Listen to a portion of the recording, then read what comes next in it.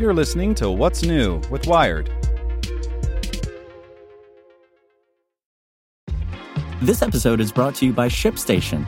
You know, some things take a lot of work, like sending little robots to far-off distant planets. And just as that's challenging, so too is running a successful e-commerce business, especially when there's so much to do. So I want to introduce you all to ShipStation. Now, I love using ShipStation because of its easy-to-use dashboard, which makes managing orders and printing labels a breeze and super smooth. Oh, and the customer service is just out of this world. It's exactly what you need to help grow your business. Sign up for your free 60-day trial at shipstation.com/technews. That's shipstation.com/technews. This podcast is supported by Tools and Weapons, the podcast hosted by Microsoft Vice Chair and President Brad Smith. Each episode features insight you won't find anywhere else from the center of the conversation surrounding emerging technologies like AI. Right now on the podcast, you can hear a special episode where Brad Smith lays out Microsoft's vision for a vibrant marketplace driving the new AI economy. To hear more, follow or subscribe to Tools and Weapons with Brad Smith wherever you get your podcasts. Welcome to the spoken edition of Wired.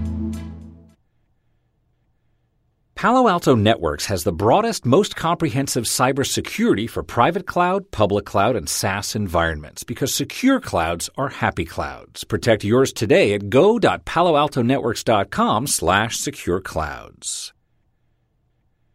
Review OnePlus 5 by David Pierce.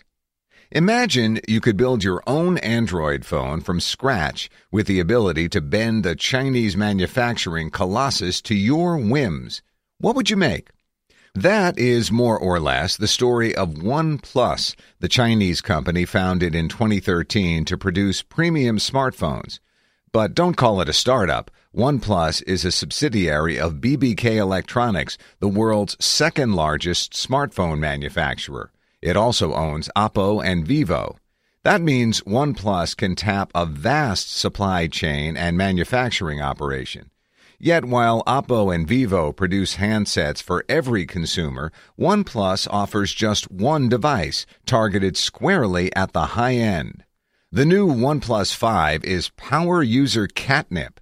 OnePlus packed all the best components into this phone. Qualcomm's latest Snapdragon 835 processor, 6 or 8 gigs of LPDDR4X RAM, a 3300 mAh battery with super fast charging, 64 or 128 gigs of storage, dual SIM support, Bluetooth 5.0, a 2-camera array on the rear that lets you take cool portraits, and an absurdly high-res 16-megapixel selfie cam. A dark gray model with 6 gigs of RAM and 64 gigs of storage costs $479. 8 gigs of RAM, 128 gigs of storage, and a gorgeous black case runs $539. By comparison, a 128GB iPhone 7 Plus or Google Pixel XL costs a hefty $869, and you'll drop $825 on a Galaxy S8 Plus with only 64 gigs of storage. OnePlus didn't do anything outrageous or eye-catching, like shave the bezel to a sliver or build in a modular ecosystem. It simply made all the stuff in its fourth flagship phone — it skipped the OnePlus 4 because the Chinese consider the number 4 unlucky — better. And in doing so, it made a pretty good phone. OnePlus got just about everything right with the look of the 5. It's slimmer and more sharply beveled than previous handsets, with the black logo on the black back and a slight edge on the otherwise rounded side. It looks a lot like an iPhone 7 Plus, which I say as a compliment.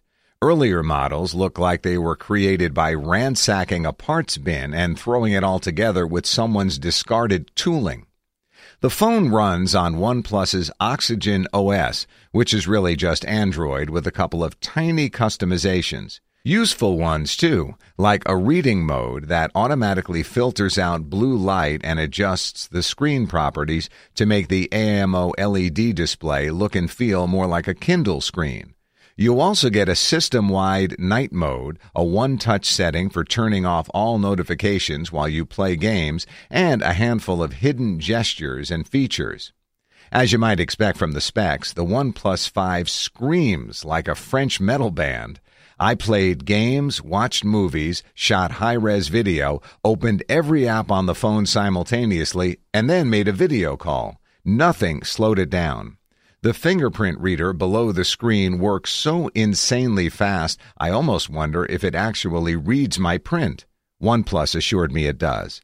My review unit with 8 gigs of RAM offers way more power than most people need. And even with all that juice, the battery still lasts a full day.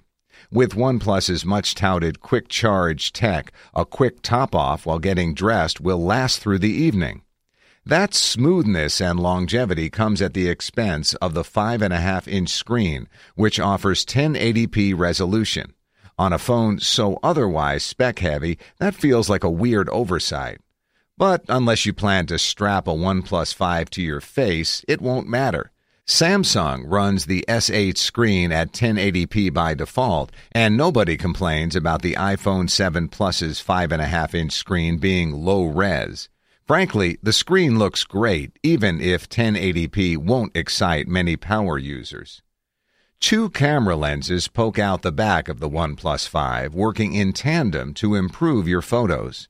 A 16-megapixel rig captures the wide shots most phones handle, and a 20-megapixel sensor captures your zoomed-in photos. When you hit the shutter, both lenses capture light, and the 5's post-processing does the rest. The app offers an impressive array of manual control, including ISO, shutter speed, and more.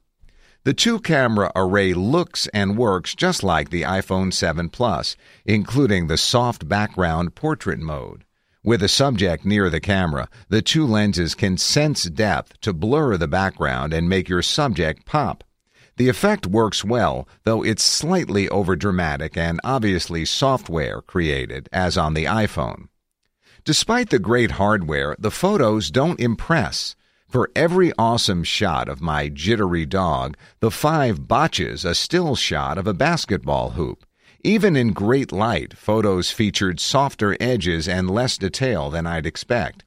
I found the autofocus lightning fast, but not always accurate. In low light, photos are often noisy to the point of mushiness.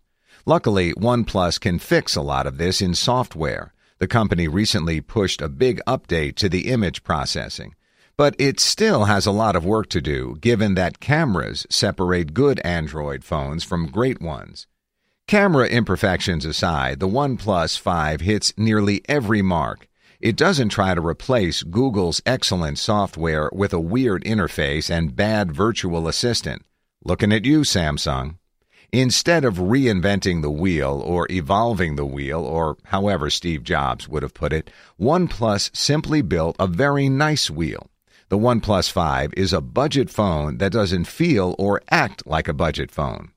I do wonder how long this can work for OnePlus. Every phone is good now, even much cheaper models. Nobody needs the latest and greatest in Snapdragon power or 1,000,000 gigs of RAM, at least until AI and VR make specs matter again. OnePlus found success by diligently avoiding bloatware and pointless customization, but other companies do this now too. Meanwhile, buyers have shown they're willing to spend more to get the phone they want. That means you'll continue getting better phones at better prices. And as the pace of competition continues to accelerate, OnePlus and everyone else will have to get better, faster. Hope you enjoyed this spoken edition of Wired News. And if you'd like more, search for Wired Science and Wired Business. Want to learn how you can make smarter decisions with your money? Well, I've got the podcast for you. I'm Sean Piles, and I host NerdWallet's Smart Money Podcast. Our show features our team of nerds, personal finance experts in credit cards, banking, investing, and more. And they'll help you make the most of your money while cutting through the clutter and misinformation in today's world of personal finance. You'll get clarity on strategies to help you build your wealth, invest wisely, shop for financial products, and plan for major life events. Listen to NerdWallet's Smart Money Podcast wherever you get your podcasts.